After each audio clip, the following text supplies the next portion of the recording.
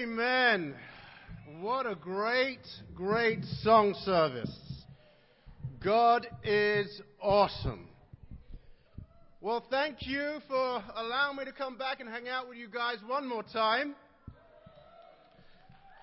It's been encouraging to hear the different news and the different ways people are changing and embracing the message.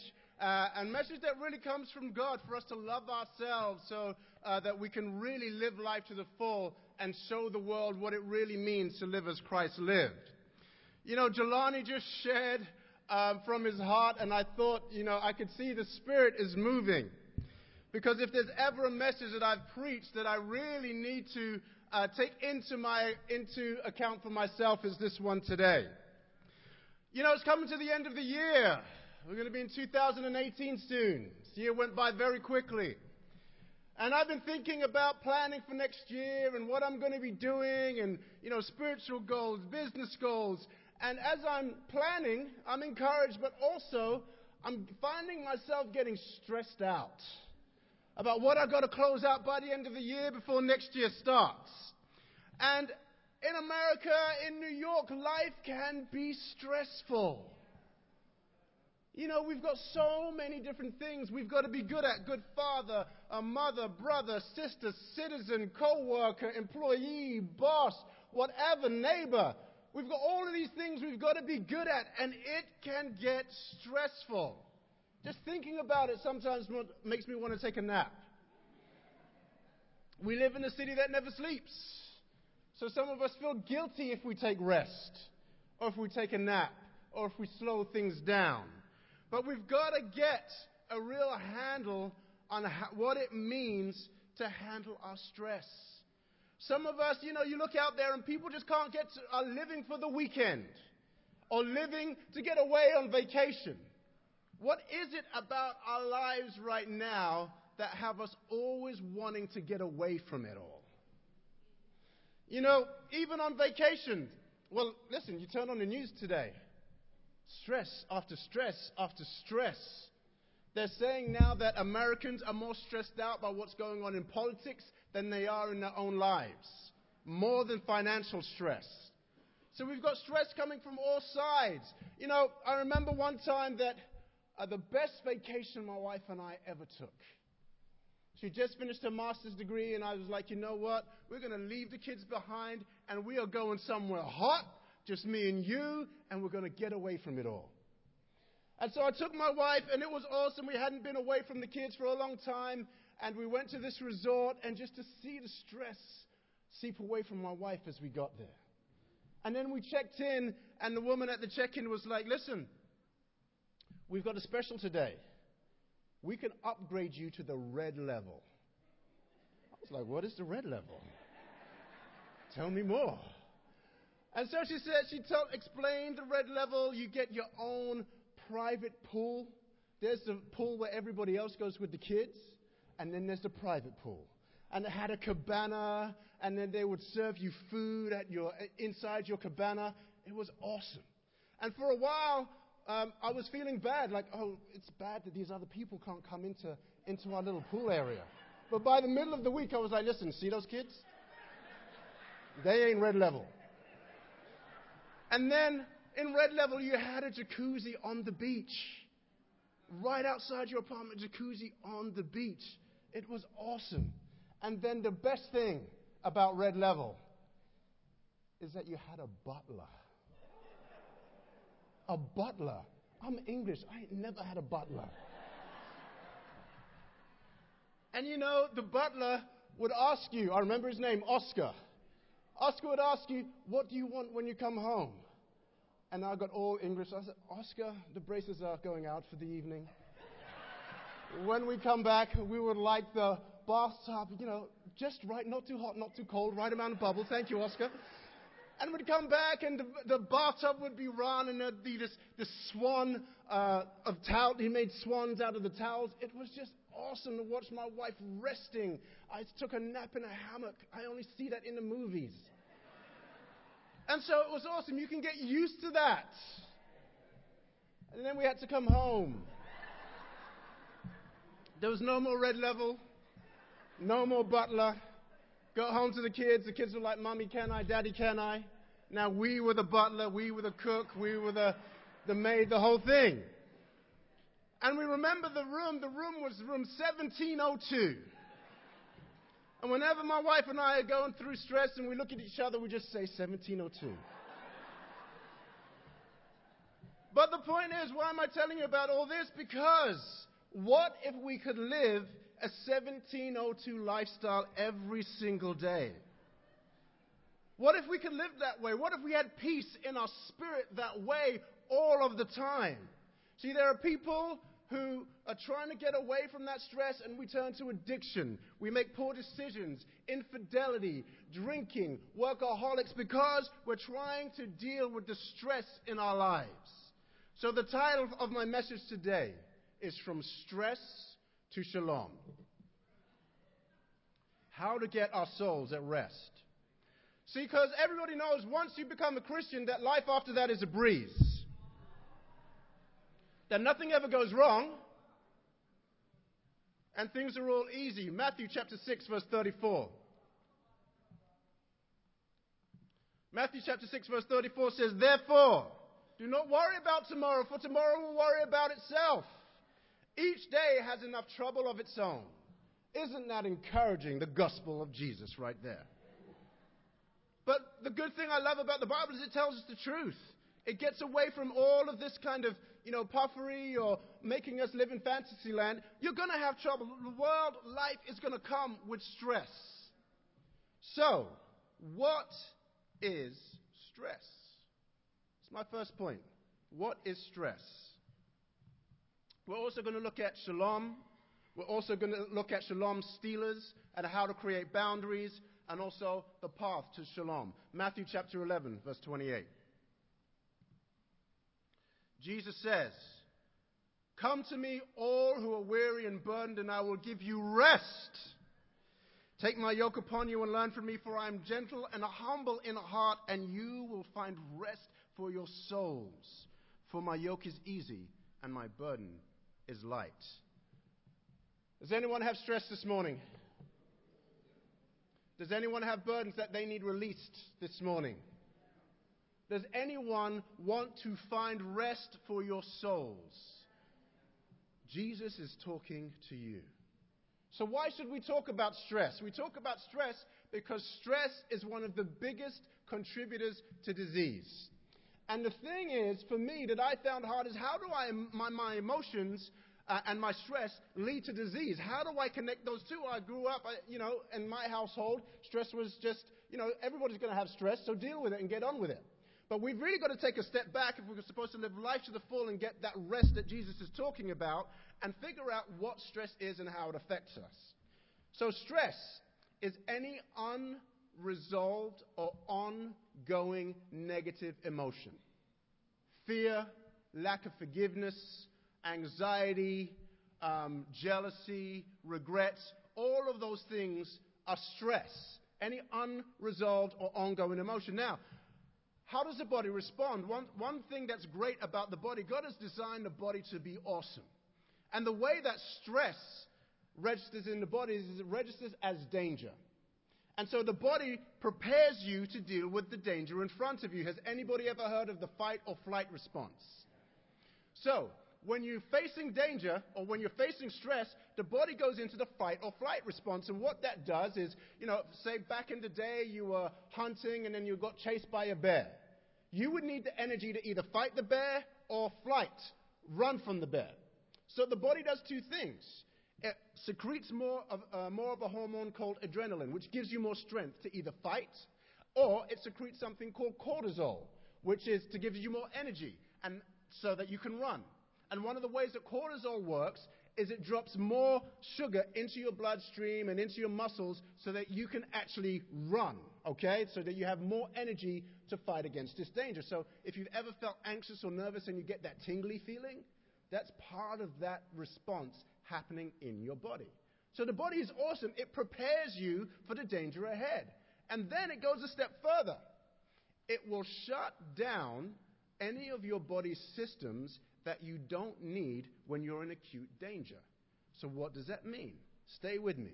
It means it will shut down your digestive system when you're in stress, your reproductive system when you're under stress, your immune system when you're under stress. It will shut down even your brain function.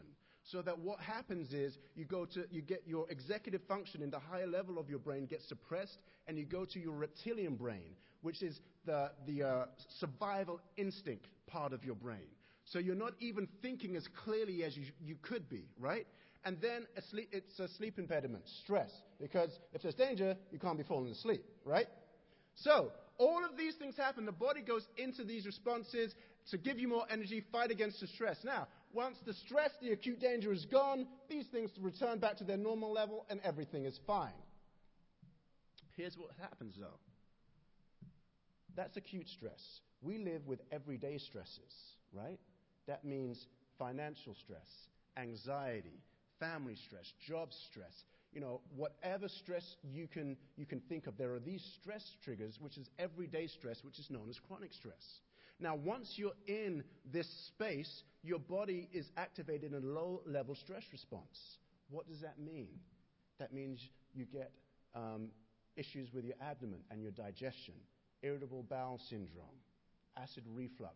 My wife suffers from acid reflux. I know she's stressed when that happens in her stomach. What else happens? It goes back, it can affect your immune system. If you're under stress, you get sick more often. If you don't have an ability to deal with the stress in your life, your brain function. So can you think of examples in your lives when you've been under stress and you haven't made the best decision? Think about inner city environments where there are kids who are seeing things that they shouldn't be seeing, where their parents may not have what they need to take care of them, and they're consistently under stress, and they go into survival instinct, the reptilian brain, which means they end up making poor decisions. This is how stress can affect your life. Even the cortisol, the body, I told you, body jumps cortisol into your bloodstream, right? Stay with me here. And so the sugar is at an elevated level. But everyday stresses, you're not fighting anybody. You're not running from anybody. So what happens to that sugar? It stays in your bloodstream, which leads to weight gain, obesity, which is the second largest trigger for cancer. Raised cortisol in your system also gives you inflammation, which can lead to arthritis, asthma. It can lead to Alzheimer's, cardiovascular disease. So are you seeing how stress can manifest itself in your body physically and lead to disease? This is why Jesus knows, look, he wants you to have rest. He wants you to have a place where you can be stress-free. That God gives us the Sabbath because we need that rest. God wants us to bear with each other because we need others who can help us deal with the stress. So moving on, if we're going to talk about stress, we're going to talk about shalom. Talk about peace. Luke chapter 8, verse 40. Now we're going to look at two quick scriptures here. In Luke chapter 8, verse 40, what's happening is this is a story where Jesus heals a sick woman. And the background to this is awesome if you could ever really study it out. But the part I want to focus on is Jesus heals this sick woman. She touches the hem of his garment. And then in Luke chapter 8, verse 40, after he heals her, he said to her, "Daughter, your faith has healed you. Go in peace." There's another scripture, John chapter 4, where a man comes to Jesus to heal his son. Jesus heals his son, sends the man home, says, "Your son is going to be healed." And in John chapter 4, verse 40, he says, as the man goes back, in some versions it says, he tells the man to go in peace. Now, what's he saying here? The word for peace here is shalom, and we'll get into that in a second. But here's Jesus. He's met their needs. He's given them a miracle. He's healed them. He's brought his son back from the dead. And he's still saying, go in peace. Why? Because the miracles in our lives don't necessarily bring us peace. Because the gifts that God gives us don't necessarily give us peace. The success that we're striving for doesn't necessarily give us peace. We just heard Jelani talk about how the blessing of his son was stressing him out. And then he went to a blessing of a job, which was stressing him out. And in a blessing of a wife, it was stressing him out how to be there for her. The blessings in our lives don't necessarily bring us peace. I've talked about this before. Look, one of the main blessing in my life, apart from Jesus, is my wife. Hands down. But even in marriage, the most basic thing, communication, is a minefield of disaster. How many of you have been in this situation? What's up, babe? Nothing. Nothing. What does that nothing mean? See, I used to respond to that nothing like nothing really meant nothing. But then as I grew in my marriage, I found out that, if I don't respond the right way, there really is a minefield of potential disaster about to happen. What does that nothing mean? Is it nothing and it's really nothing? Is it nothing and you're going to kill me if you say something right now? Is it nothing and you're waiting for me to figure it out? Which nothing is it? Because there's a whole lot of nothing out there, right? The most simple thing can bring us stress. But this word shalom, we think of it as just meaning peace or a greeting. Shalom, peace, or shalom, peace be with you. But it's so much more than that. When our ancient forefathers talked about the concept of shalom, what it meant was a blessing on your entire being, where your mind, your soul, your spirit was all at peace, all in balance and all in alignment. It meant living an ordered life, a structured life, where everything is where it should be. It's much more Eastern in philosophy than it is Western. Jesus wants us to be at peace, all areas of our lives. Despite the stresses, despite the blessings, he wants us to have peace. At the most fundamental level, the deepest level, he wants us to have rest for our souls. Be encouraged. But ask yourself, is your soul at rest? Have you ever had moments in your life where things are going great, but something is just off? So you feel something's not right. Maybe you're irritable or cranky, or something's going on and you just don't feel yourself. Then we're out of step with shalom.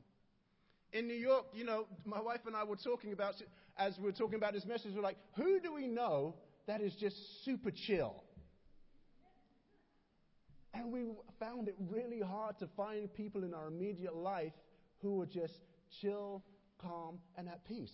We live in New York. Most people are trying to do something or have some battle they're fighting.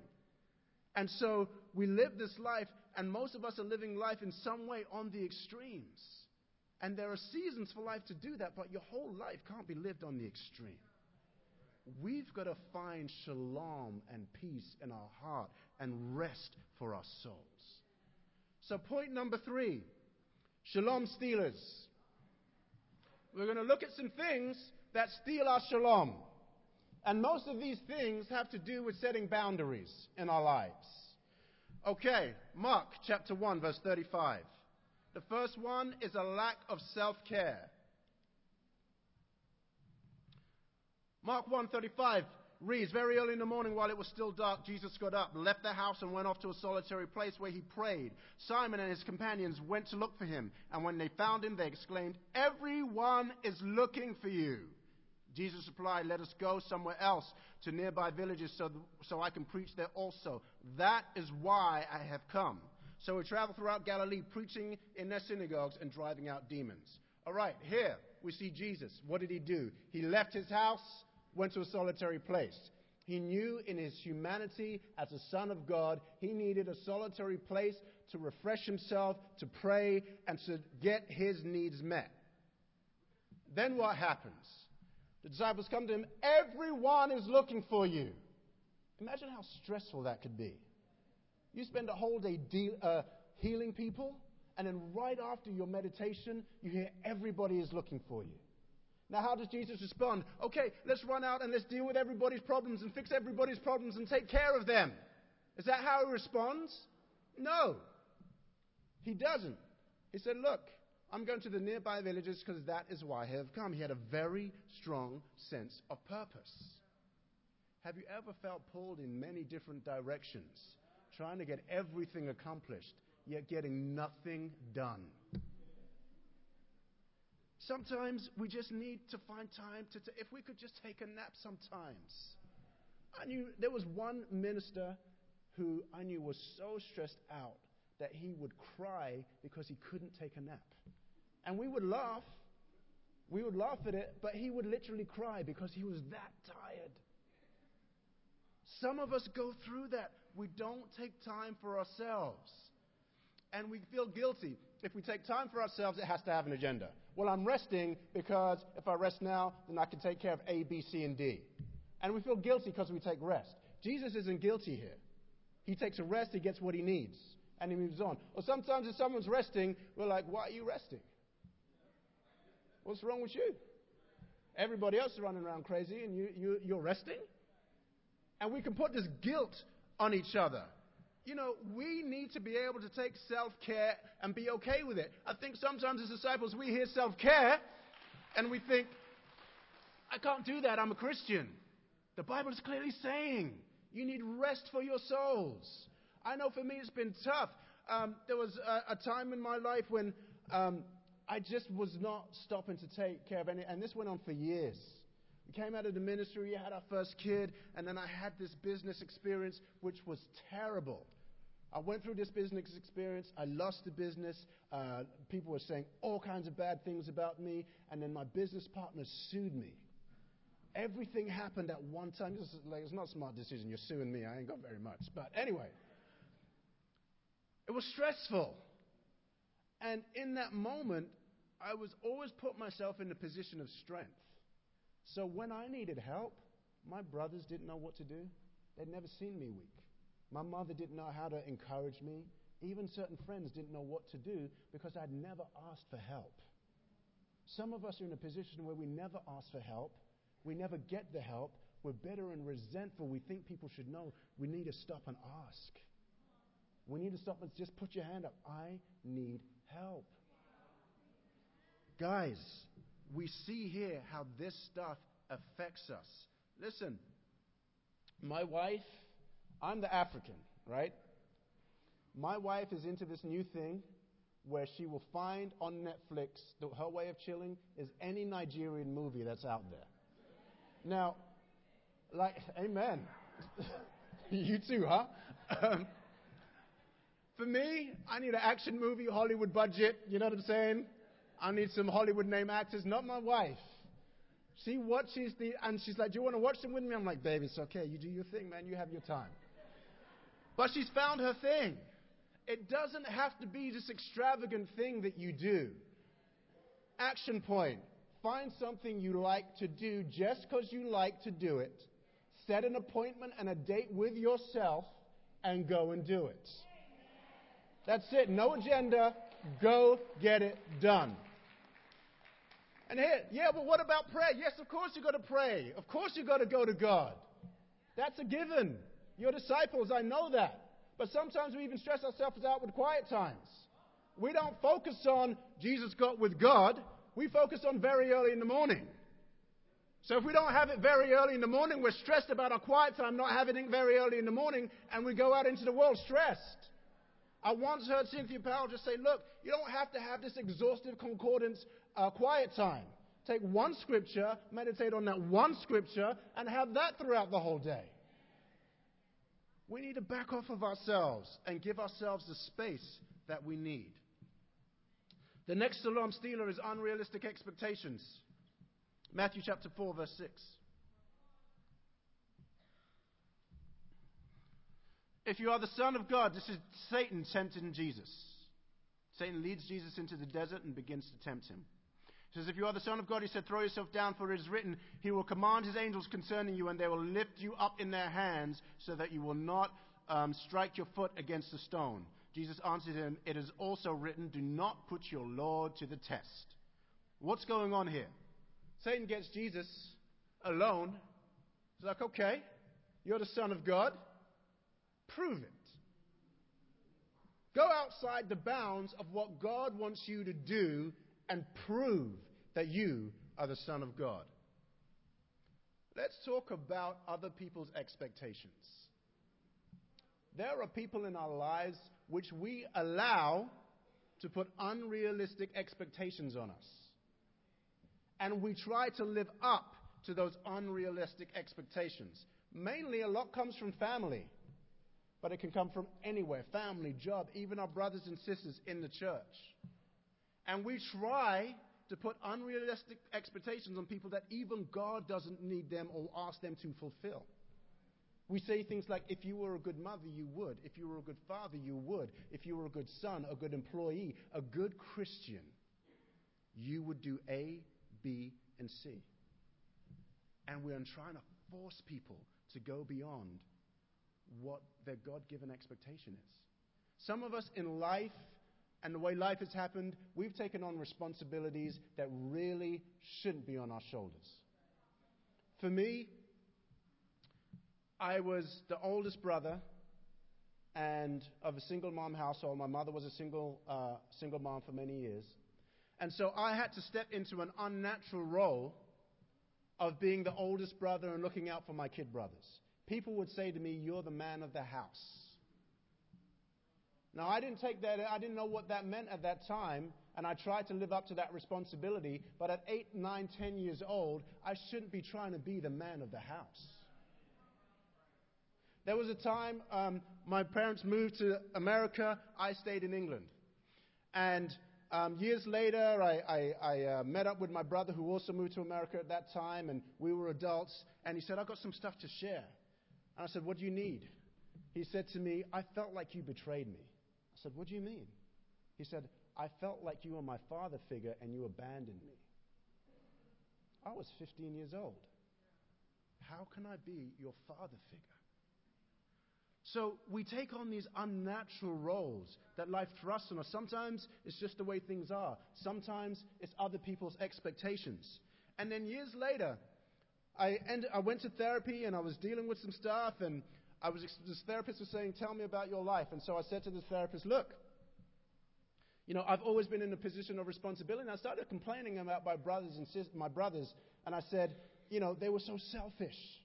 My mother was going through so much, and they would ask for things like candy, and I couldn't understand why they couldn't see the suffering my mom was going through. And the therapist turned to me and he said, "Oh, that's interesting." He goes, "How old were your brothers?" I said, "They were like between 5 and 8. He goes, "Isn't that normal for a 5 or an 8-year-old to ask for candy?" I said, "Yeah." He goes, "So who do you think was really out of touch or out of alignment with reality?" And then he went on and he said, "The problem is you were put into a situation where you had to be a self-sacrificer." So I was like, "Self-sacrificer? That sounds like Jesus. That's awesome."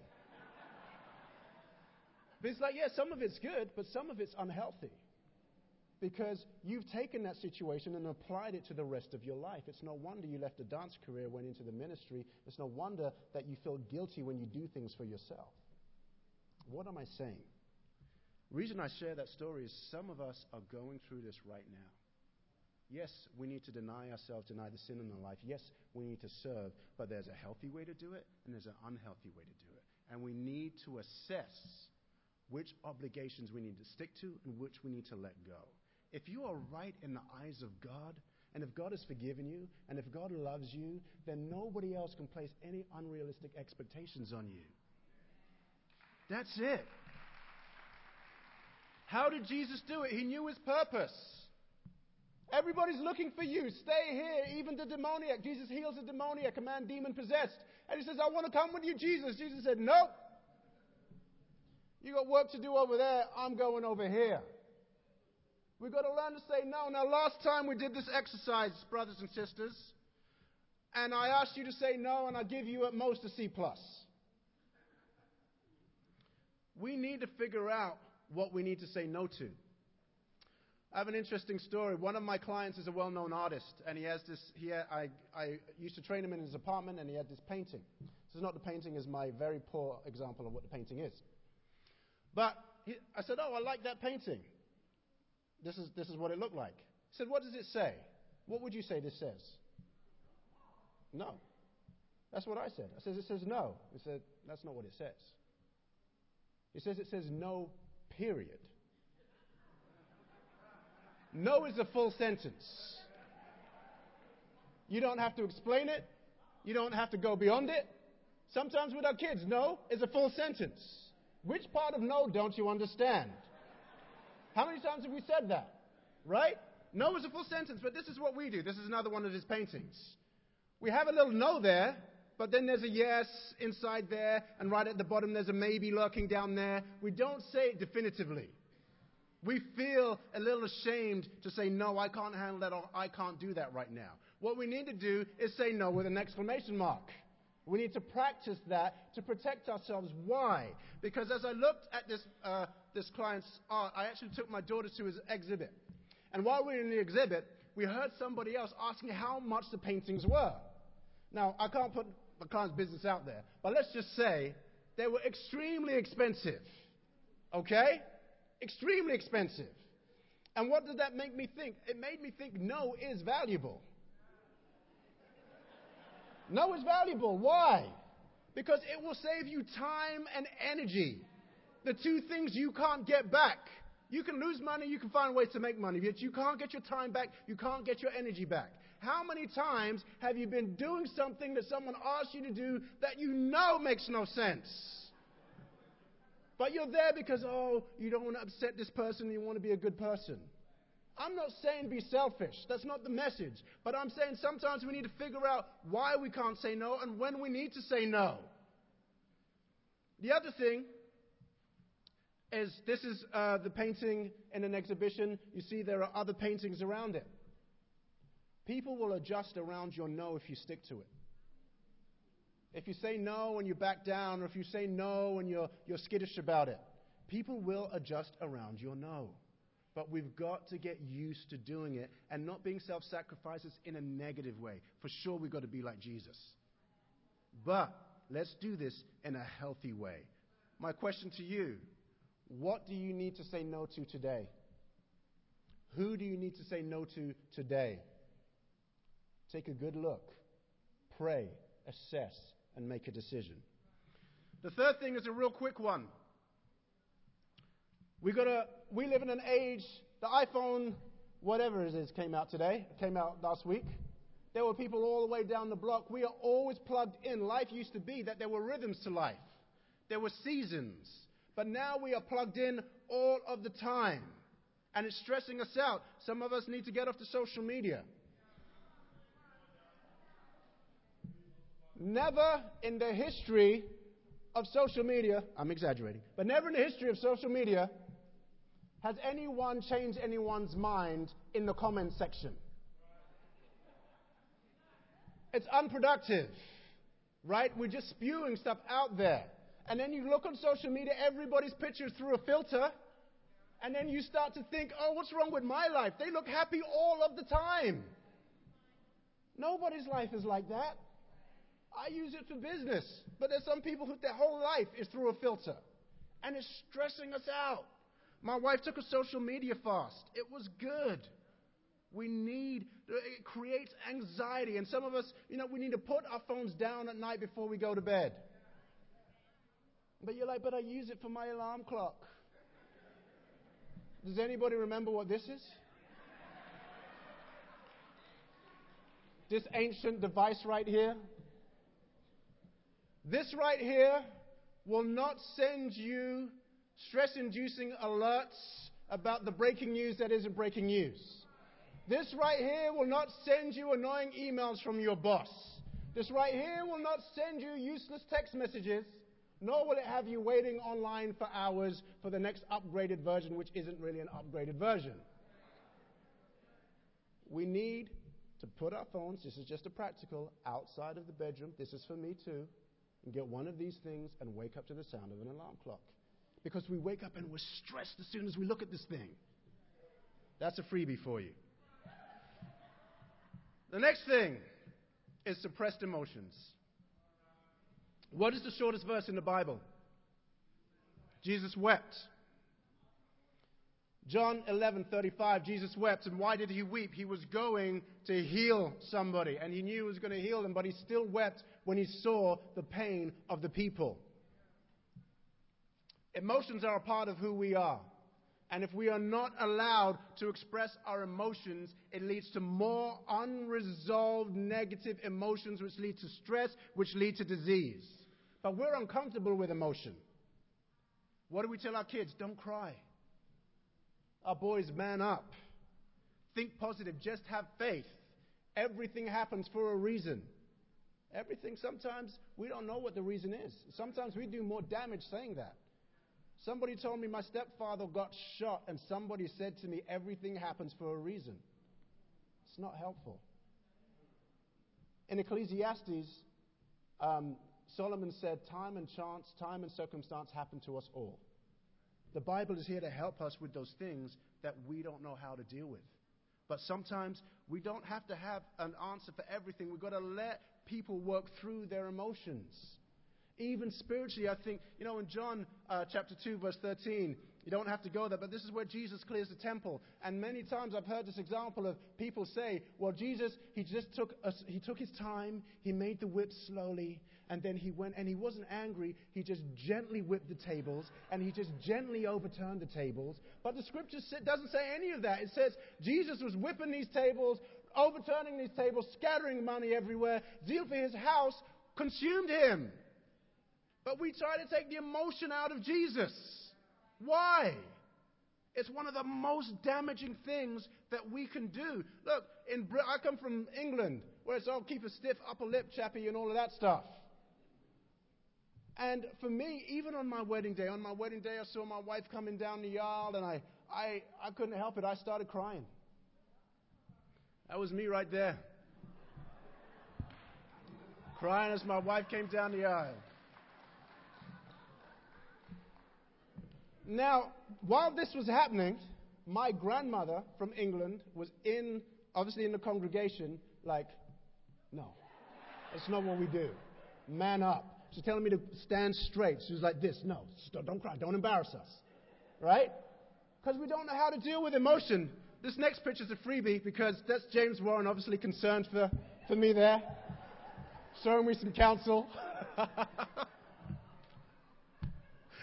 Clearly having a good laugh at my expense. But we've got to learn to deal with our emotions. Name them. What am I feeling? Is it anger? Is it pain? Is it disappointment? Write them down. Find someone to speak to. We need to carry each other's burdens with each other. Right? If you can't find someone, get a diary. We need to get in touch with what we're feeling. I know for me, one thing that helped me in prayer is writing down things bothering Robert and praying through those things. But find ways to get it out. Exercise is another way. Listen, if you're not moving, when we move, the body's natural endorphins, which take away pain, relieve symptoms of depression, and it's serotonin, which is a mood elevator. Right? These things help your body de-stress and calm down if you're not moving. And most Americans sit for over 13 hours a day. I don't have time to go into all of that. But you need to start moving. So guys, I thank you for allowing me to hang with you these past few weeks. And we talked about a lot of things. We've talked about taking care of our temple, having a spiritual approach to take care of our temple. We've talked about how we need to take care of our nutrition and how we need to look at our medication, sometimes even looking towards therapy. And I've started to give you a spiritual outlook on how to look at our health. I'm going to do one midweek with you, and then we'll get into more of the practicals. But in closing, I want us to think about something, and I want us to think about the true cost. Last week, I ended by talking about a blue zone. These are places all over the world where people live to be 90 years and over in good health, right?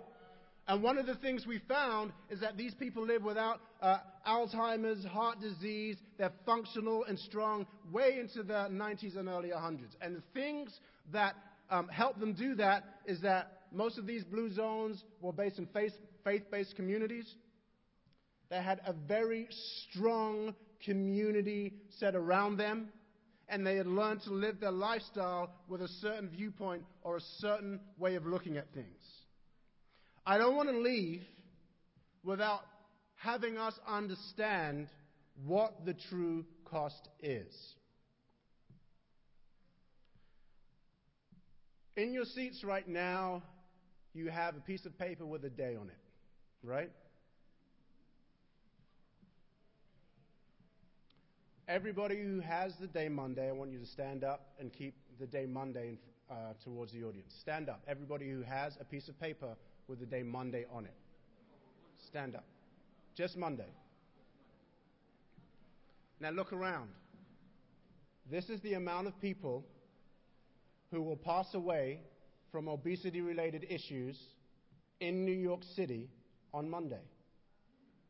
If you have a Tuesday, please stand up. Monday, stay standing.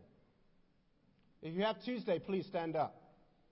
The amount of people who will pass away from obesity-related issues on Tuesday.